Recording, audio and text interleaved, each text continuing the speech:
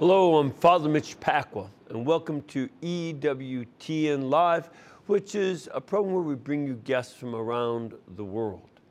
Our guest tonight has put some very serious thought into questions about when humanity begins and how and when it should end. His work shows that the issues of abortion, assisted reproductive technology, assisted suicide, and euthanasia concern a lot more than just questions about an individual. These are all issues that belong to the whole community of the human race. Because we are born helpless and in need of the care of others, we often die in very similar condition, kind of helpless and depending on others. In fact, we depend on the generosity of others for our very existence.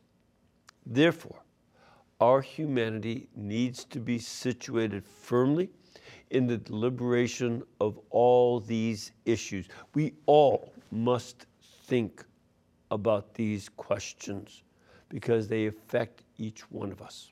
Now, our guest is a member of the Pontifical Academy for Life. He is also the director of the De Nicola Center for Ethics and Culture at the University of Notre Dame. And he is the author of a book, What It Means to Be Human, The Case for the Body in Public Ethics. Now, joining us tonight via Skype from South Bend, Indiana, please welcome Professor O. Carter Snead. Carter, it's good to see you again. Great to see you. Thanks so much for having me on. Yeah, it's great to be talking to you. And, you know, you are academically and professionally trained in the law, as well as in the history and philosophy of science. So you know your goal is to understand science, how it works and such, what it's done in the past, but also to deal with the law, which is the way a society regulates itself.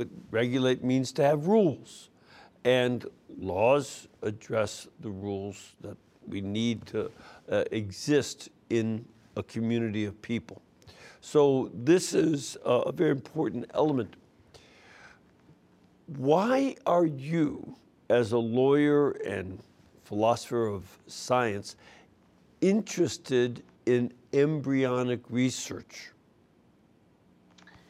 Well, it's a great question. I'm interested in embryonic research because embryonic research, human embryonic research, involves the use and, in some cases, the destruction of living human beings at the earliest stage of their development. The word embryo simply refers to the human organism at a very early stage of development.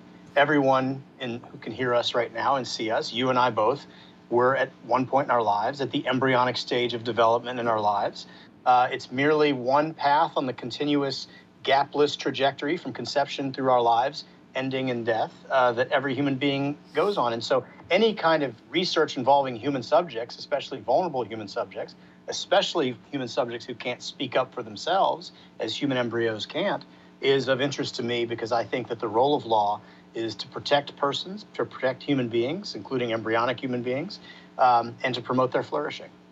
And something that is worth noting is a number of voices, shall we call them anyway, a number of voices in our culture try to describe the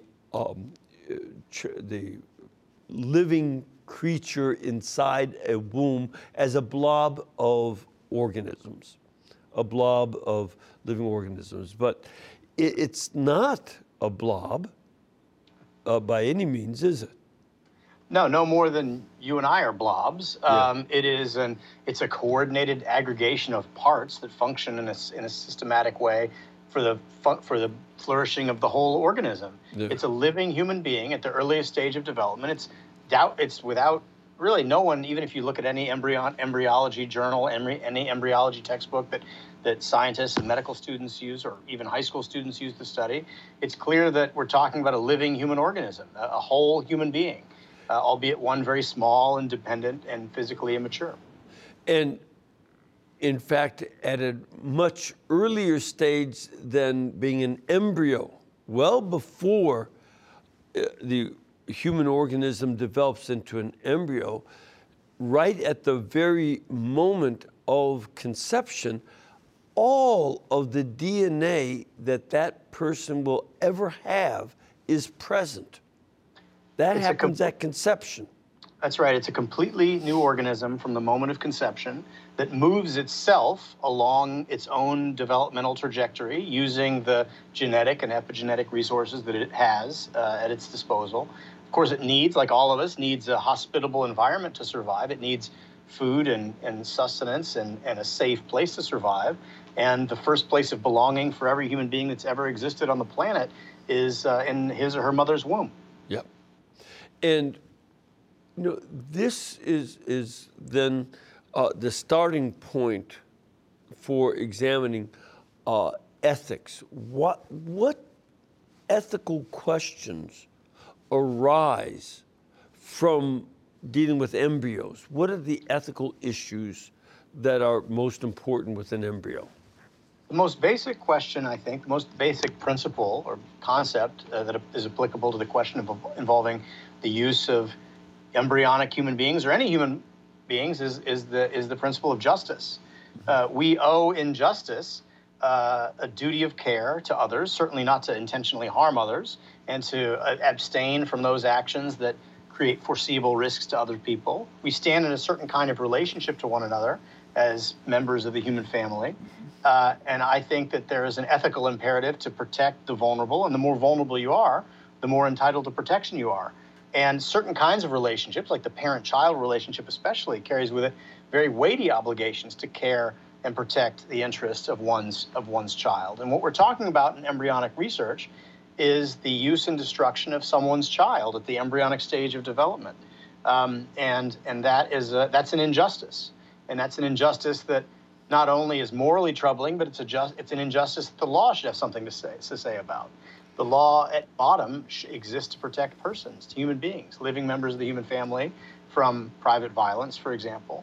And a familiar concept in human subjects research involving, human beings at later stages of development, postnatal stages of development, are the concepts of human dignity and informed consent and respect for persons, that we can't simply conscript other people into our own projects that might be dangerous or even lethal for them without really ever, honestly. And that's the problem with embryonic stem cell research or embryonic research of other kinds, is that because the living human embryo is, until the 1969 was invisible to the human eye, had not been seen in a microscope, had not been observed before.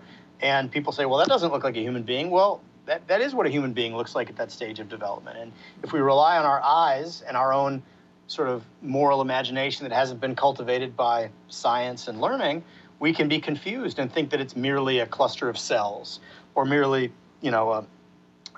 some kind of a tissue sample, when in fact what you're looking at is a living human organism that put in the proper environment will, if all things go according to plan, move itself along a trajectory. It becomes very easily recognizable as a living member of the human family. Mm-hmm.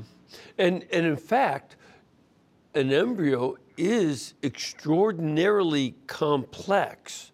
It is not a simple organism.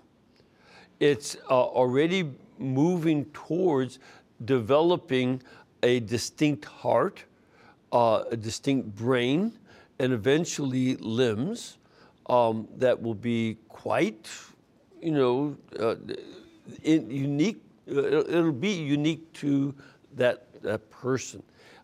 That's the direction that it's going. And even within the embryo, each cell is very complex, and especially since it's a human cell. and not a mollusk or a snail or something. You know, these are complicated enough, but the human cell is very complicated with tremendous richness within it. Absolutely, yeah, and the sort of the powers of regulation and restitution and the capacity to move itself in this direction and modify according to external stimuli. It's quite an extraordinary thing. It's a miraculous thing. Yeah, yeah.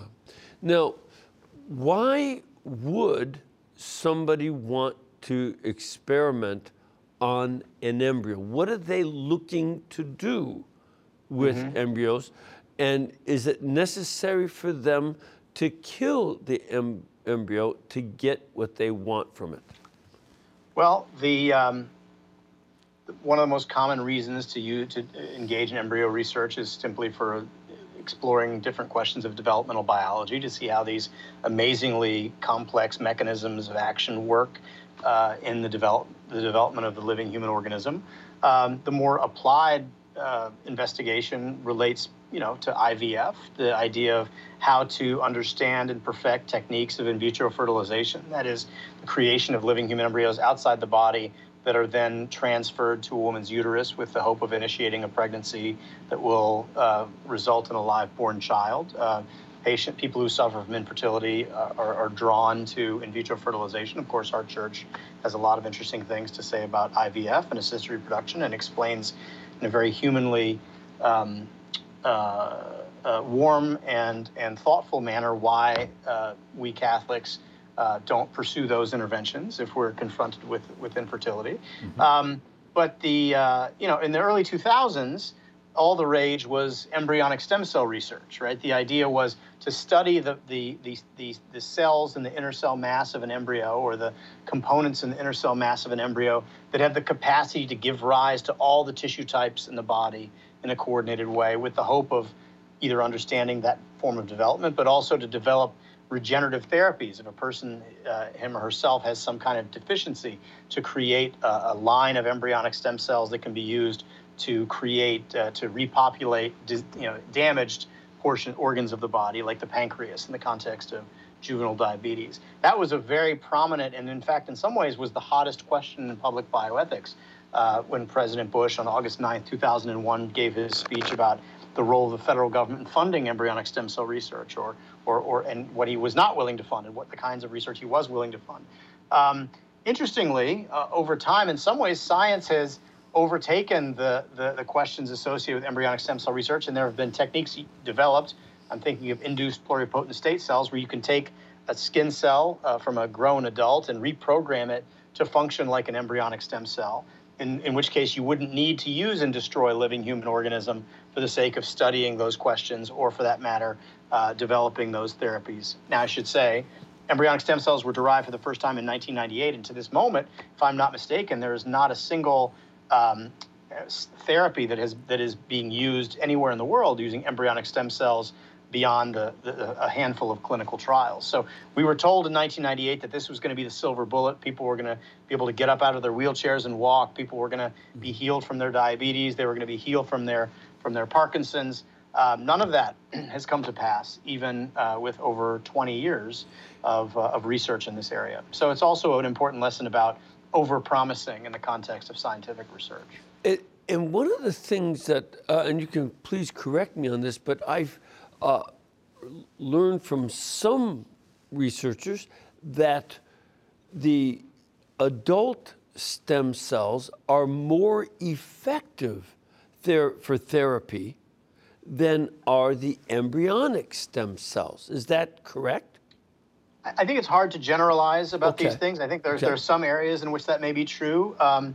There are also some senses in which adult stem cells are more limited than embryonic stem cells in their ultimate capacity to become different tissue types. But this sort of this reprogramming of adult cells to become embryonic stem cells, or to act like embryonic stem cells, I think appears to be every bit as promising as embryonic stem cell research.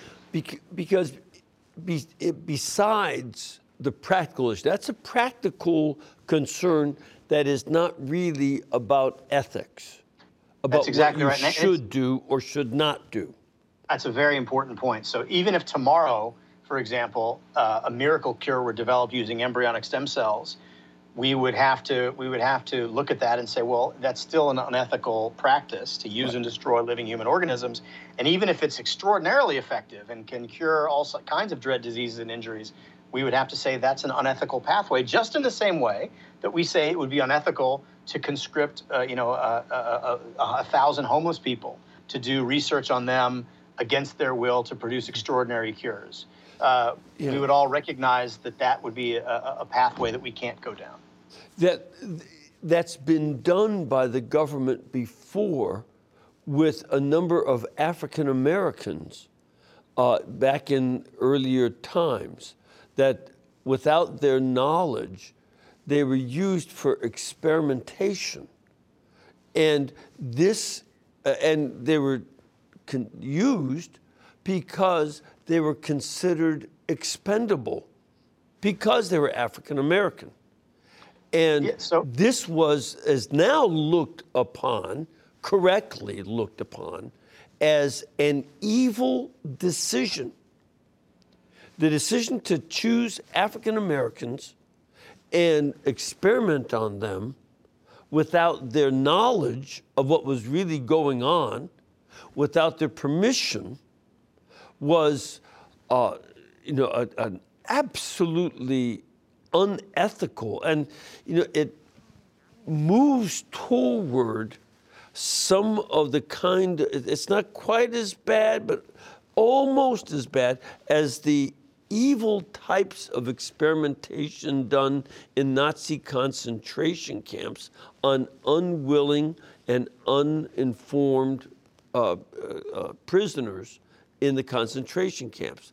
It has some similar medical ethics questions in doing that, and yet we now treat the infants in the womb, the embryos in the womb, the way the African Americans were once treated, as expendable creatures who can be experimented on, as our guinea pigs. Well, it's interesting. In the book that you mentioned, that I published last year, I have a chapter sort of charting the history of American public bioethics and beginning with some shocking scandals. And the law and policy in bioethics is frequently reactive to these scandals. So one of the scandals that I mentioned was detailed in an article in 1966 by Harvard anesthesiologist Henry Beecher, who, by the way, was motivated by the Nuremberg trials of the Nazi doctors who did terrible things to patients or concentration camp victims. And this was involved the injection of hepatitis into intellectually disabled children in a home for such children on Staten Island called Willowbrook. And these children were not, of course, asked if their permission to do this. There would have been no point asking their permission because they were intellectually disabled and they were children. They were not capable of giving consent. So the concept of consent would not have been sufficient to protect these children's well-being. As you alluded to a moment ago, in the chapter I also talk about the Tuskegee scandal, which happened in Macon County, Alabama, and began in a 40-year experiment, began in the 1930s and ended in the 1970s, where our government, literally our people working for the federal government, for the U.S. Public Health Service, systematically deceived and exploited poor African-American sharecroppers who had syphilis, didn't tell them what they were doing. They would take spinal taps. They would take blood samples. They lied to them repeatedly. It's been reported that they even colluded with local health authorities to prevent them from getting access to health care that would have helped them, including penicillin when it became the standard of care in the 40s. And then even experiments involving children who had just been aborted, who were outside their mother's body and imminently dying because they'd just been aborted and were being the subjects of research that would extend their lives briefly and subject them to even greater suffering. And as you say, there are deep connections between all of these kinds of violations because, first of all, they single out the voiceless and the vulnerable. Obviously, intellectually disabled children, the African-American sharecroppers were vulnerable because of systematic racism and because of their socioeconomic circumstances. And certainly they were all these folks were singled out. They would have never dreamed of doing such things to wealthy people, to white people, to people who are privileged, people who are able to speak up for themselves and have high ranking in society. But here's the interesting thing, Father Mitch.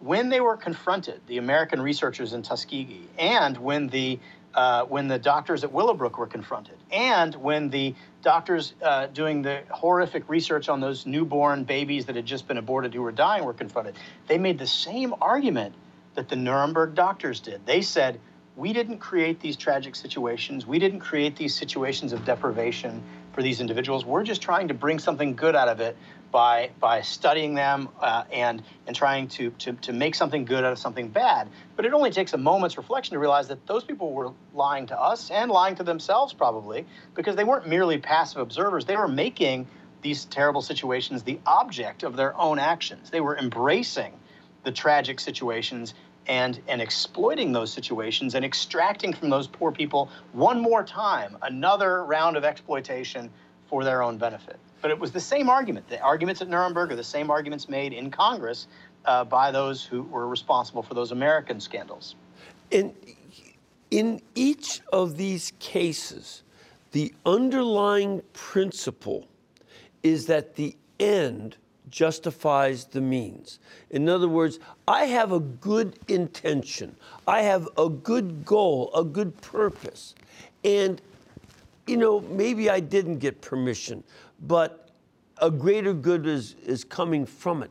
And this principle that the end justifies the means is adamantly rejected in Catholic moral thought, that the means must also be inherently just. Not only the end, the purpose, but also the way you do things must be just.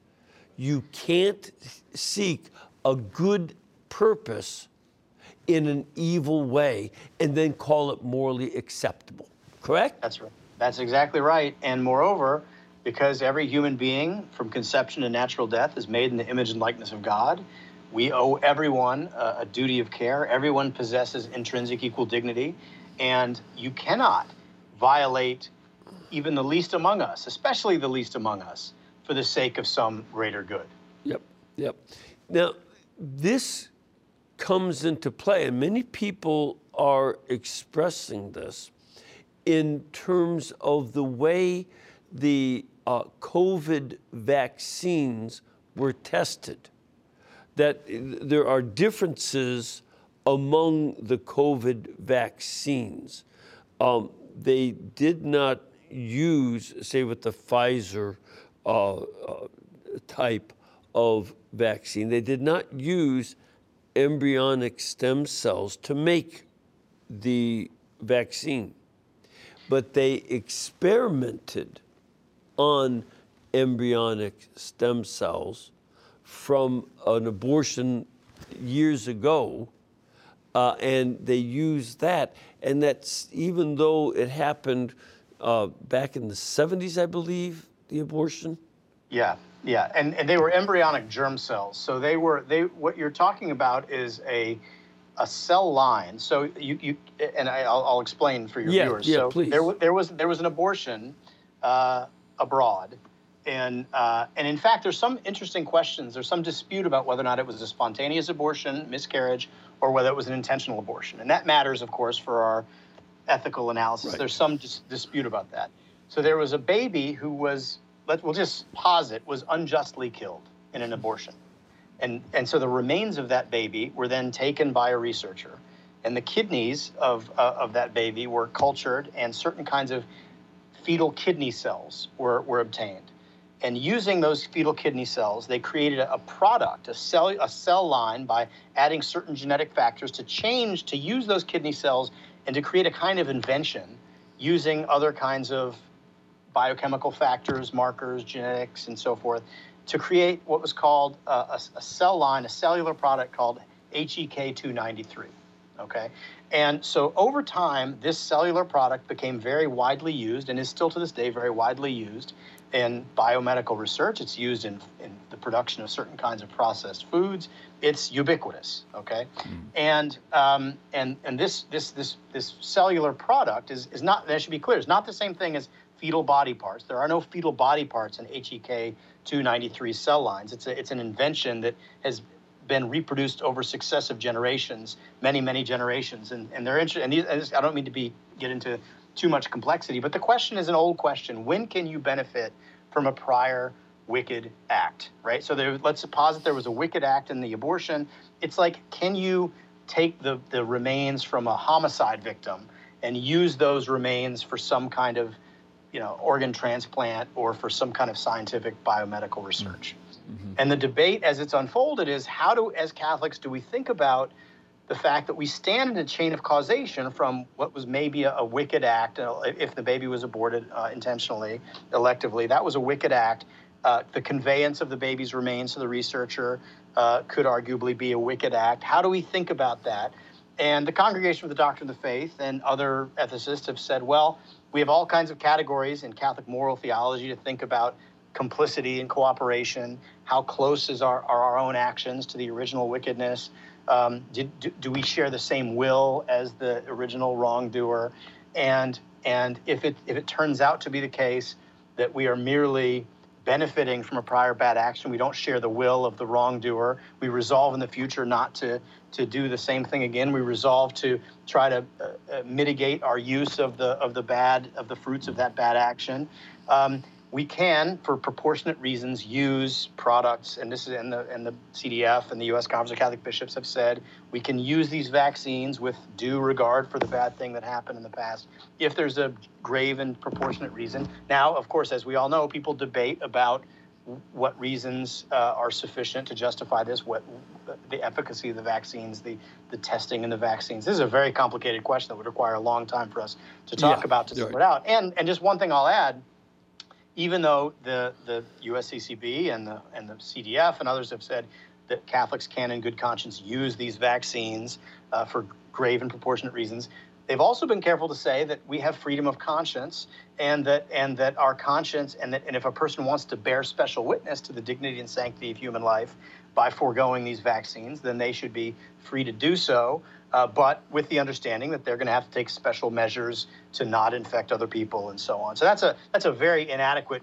sort of thumbnail sketch of the Church's discourse on the question of these vaccines. But see, it's maybe thumbnail, but it's far more information than we would get from a lot of the people in the medical side of things that work for the government.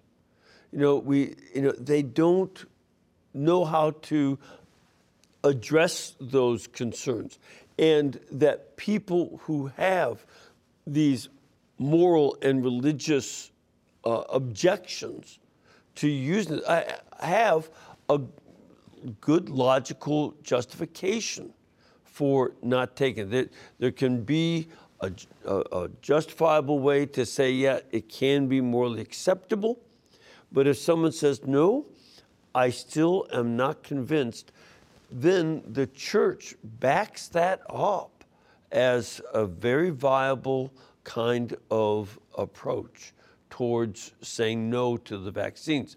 Again, as you say, you have to be careful and use other methods to try to prevent getting the disease and certainly passing it on. But there are ethical questions that everybody can look at. And you just don't get that in the highly political approach that many people take towards the vaccines. Yeah, it's unfortunate in the sense that, the public discourse, as I've observed it, is so polarized, and people are people are so mean to each other, on these issues, and they're so disrespectful to each other. We really need to remind ourselves, I think everybody in the conversation needs to remind ourselves that we need to be respectful, we need to be thoughtful, we need to attribute goodwill to one another, and really just take a deep breath and let's realize that we're all members of the human family and we owe each other not just duties of care but obligations of civility and friendship as well. Yeah. This this is a very lively kind of issue, and it affects people on lots of levels. And all of us have to make a commitment to doing justice, which refers to giving everybody their due rights, the obligation to allow everybody their due rights, which in our Declaration of Independence includes the right to life. That is at the very basis of our founding as a nation, and that right to life is not given by the state, and therefore the state has no right to take away the right to life. This is something that is given by God Himself. Now, we need to take a little bit of a break, so we're going to come back in just a couple of minutes, and we may have some questions from folks in our audience. So ask you all to please stay with us.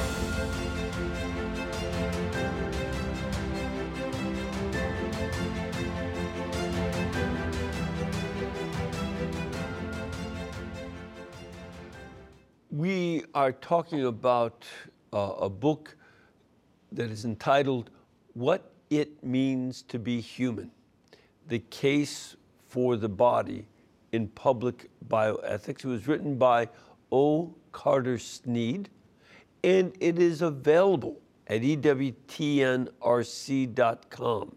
It is item number 87722. 87722. And this is a very important set of topics. And I'd like us to go to a phone call, if that's all right with you, Carter. Sure, absolutely. All right. So, Thomas?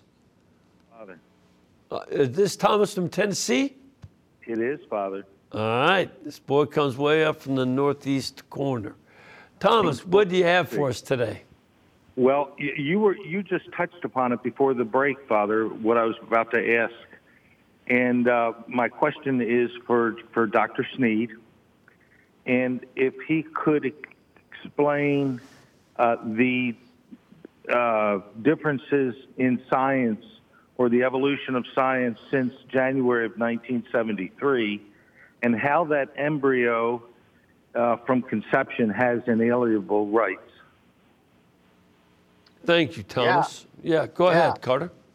Thank you very much, Thomas. Now, it's interesting because, I think Thomas is alluding to the Roe v. Wade decision, which we have marked the anniversary of, 1973, January 22nd, I think, 1973, a terrible day, a day in which the Supreme Court arrogated to itself authority that it did not have to impose on the United States an extreme and incoherent and unlawful regime of abortion on demand through 9 months of pregnancy. And then that was reaffirmed in 1992 in some ways in Planned Parenthood versus Casey. And the court now has just heard a case on December 10th that very well called the Dobbs case out of Mississippi, which very well may be the court's opportunity, and an opportunity that I actually expect they will accept, to overturn Roe v. Wade and Planned Parenthood versus Casey and return the question of abortion to the political branches of government, which is where it lied from before 1973 until up to the very beginning of our nation's founding. And the question Thomas asked is about science. Let me just I want to make something clear too. The Supreme Court did not make a law about abortion, allowing abortion. So the court cannot make law, can it? No, in fact, the role of the legislature makes law. The role of the court is to interpret the law, and in this case, they were claiming to interpret the Constitution, the document that creates our government, that defines the relationship among the different branches to one another, the state and the federal government, as well as the relationship between citizens in the government and persons in the government. And they it's crazy. They read in a part of the Constitution, the 14th Amendment, which says no person should be deprived of life, liberty, or property without due process of law. They said that language, adopted in 1868, when abortion was illegal basically everywhere in the United States, means that the state cannot do anything to meaningfully protect unborn human beings, that there has to be a right to abortion in that procedural language, which you don't have to be a lawyer to recognize how crazy that is. I mean, that's just a complete and utter fabrication, a projection onto our founding document, a pernicious idea that only existed in the heads of the justices, and it was nowhere in the text, history, or tradition of the Constitution. And what the court, God willing, will do in this Dobbs case is to right that wrong and to say, in fact, no, the Constitution doesn't prevent us from protecting mothers and babies and families the way they deserve to be protected in law. And in fact, it was a mistake of the court, and they're going to correct it.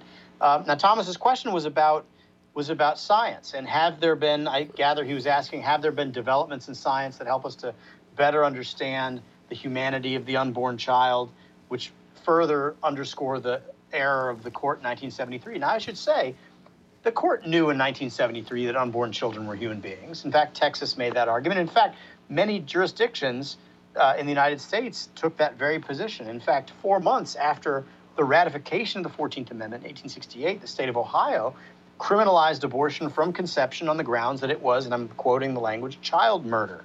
Okay? So nobody really thought, I mean, everybody knew in 1973 that the unborn child in the womb was a living human being. However, there have been developments in science since 1973 that further sharpen our understanding.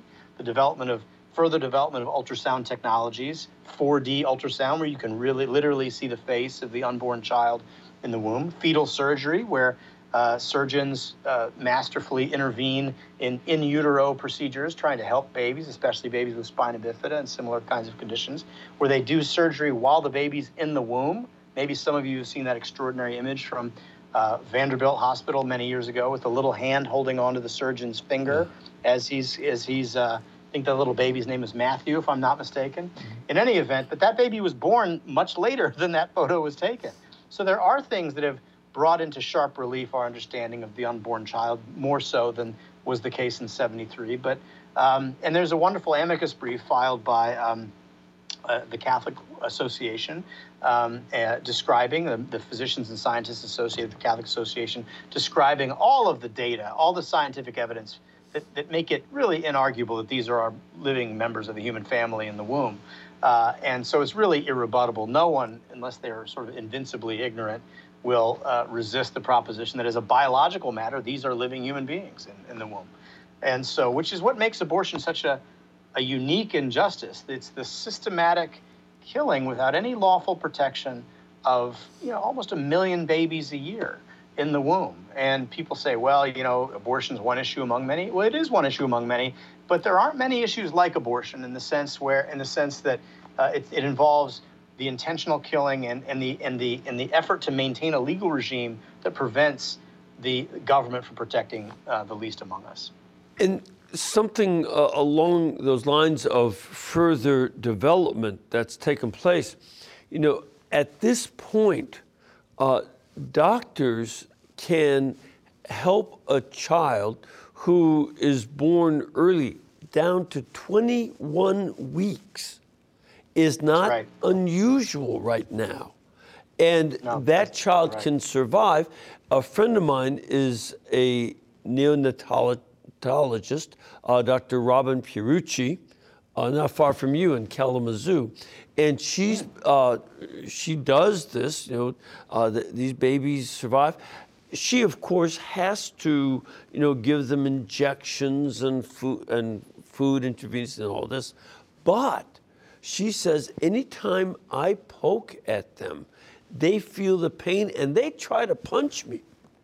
Of course they do. And they each have a distinct personality. She can detect, different kinds of personalities. They may not talk, but any mom knows that her newborns are not all the same personality. They don't come out as a blank slate. They have differences when they're born, and that's even true at 21 weeks. And that the pain they feel is very real. It's excruciating because they don't have they have a heightened sensitivity in their pain receptors, even compared to a later child at a later stage of development. And that, by the way, that points up something. There's a real corruption in this debate. I mean, abortion corrupts everything it touches. It corrupts the practice of medicine. It corrupts legal scholarship. It corrupts the law itself. It corrupts politics. And this issue of pain is a great example of that. There are people who will argue, and they'll get their articles published in very prominent peer-reviewed journals, that of course babies can't feel pain until 36 weeks, till 28 weeks to 30 weeks.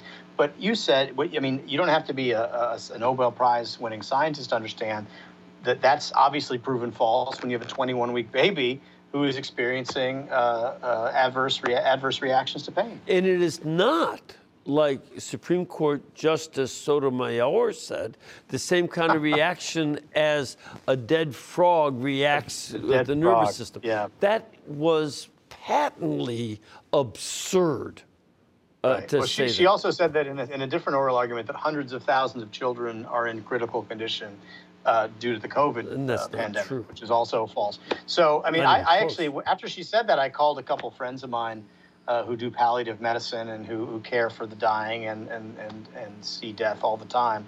So what do you think she was talking about? They said, I have no idea what she could have possibly been referring to. Yeah. The idea that she said something like 40% of all brain dead people, completely brain dead people with a brainstem irreversibly destroyed react in those ways. That's simply false. Yeah. We have another question. Hello, Elaine? Yes. Hi, where are you calling from? Ohio. Wonderful, wonderful. What is your question or comment? Well, my question for you and your guest are, what are our patients' rights as far as doctors and medical centers taking our blood without our knowledge through blood work or whatever, and maybe people with cancer who have tumors? What are our rights without us signing anything? They are getting our DNA and using it for research and finding all these diseases, or saying they're finding all these diseases. And our DNA is from God, and that's my personal data. And I don't feel, somebody should be taking it unless we have authorized it. And also that case from Henrietta Latke way back, how she won her case when they were doing research on her blood and was not notified or knew they were doing this. All right. So there's some. Yeah. Let me turn that over to you, Carter. What rights do we have in regard to doctors taking blood samples that we give them, but then using it for DNA research that we did not give them permission to do? Right. So the good news is that there are federal rules that declare persons to be human subjects with all the protections that go with human subjects protections. And those apply to almost all research. They apply to research that occurs at institutions that are federally funded, even if the research itself is not federally funded. So that captures almost all the research that of concern here. And that means that if they obtain a sample of yours that has identifying information about you, that makes you a human subject, even though you're not the one that's being experimented on. If they have identifying data, which includes samples like Elaine had mentioned, then that brings that activity under the ambit of human subject research, and they are required to obtain informed consent for and all the other strictures that the federal rules provide. Now, there are famous cases, and Elaine mentioned one of them. There are others as well, in which doctors do tests, do clinical tests on people, not experimental, but for their own health, and they obtain a bunch of tissue. And then they don't tell the patient that they're using this tissue to develop very lucrative lines of cell lines, and in some case, and developing products that might, fetch billions of dollars and make all the researchers very wealthy. And then the poor guy who gave his tissue doesn't see any of that money and didn't know about it. Now, there's a very famous case out of the state of California called the Moore case versus the Regents of the University of California, which said that if you voluntarily surrender your bodily tissue, you no longer have an interest in what's done with it. Now, unless they can obtain identifying information, in which case you're protected by the guidelines that I just mentioned. However, a doctor has to tell you if he or she has a financial incentive that might compromise their care for you or might change their judgment of what kind of tests to order, how much tissue to take. But so that would require some informed consent. But I will say, just as a matter of basic practice, for people who are concerned about these things, they should ask their doctors directly about this. They said, what are you going to do with that sample? And a doctor, if you ask the question, they can't lie to you. They have to tell you the truth about what the plan is for that. You can say directly, are you going to use that for research? Are you going to gather information that's identifiable to me? Or are you going to do things with that I would find unethical? That is, in that case, you would not be simply surrendering your tissue in the way that you'd be throwing it in the trash or conveying it to someone and surrendering all of your possessory interests in it. You would, in fact, be engaged in a conversation. So there are protections, but I would say to Elaine and folks who have these concerns, you should be very open and direct with your physicians or your phlebotomist or whoever you're dealing with. Say, I want to know what's going to happen with that tissue sample or that blood sample. How are you going to guarantee that my private information isn't obtained by other people and used in ways that I don't approve of? Yep, good. That's so we have that right to ask. We should ask and make sure. We have another caller. Hello, Peggy? Yes. Hi, where are you calling from? Yonkers, New York. Great. And what is your question or comment? Well, I have a question. Since the vaccines save so many lives, and now that using aborted cell lines to make vaccines no longer applies, is refusing vaccine no longer ethical? Well, it's an interesting question. I think you make a very important point about the fact that there is no necessity with respect to these vaccines for ongoing acquisition of fetal remains tissue, okay?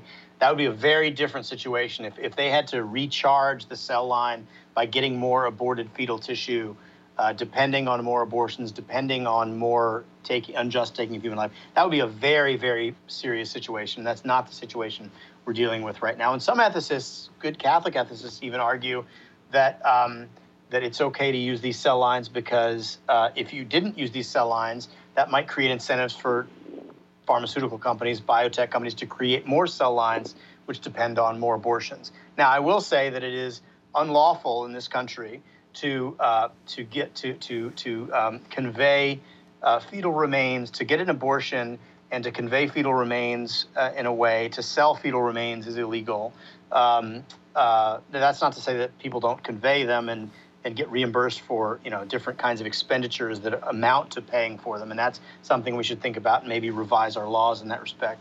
You may remember years ago there was that hidden camera footage taken by David DeLeiden of a Planned Parenthood clinic where he was basically saying, can you manipulate the abortion procedure to get this kind of tissue sample? That is flatly, obviously unethical in so many different levels.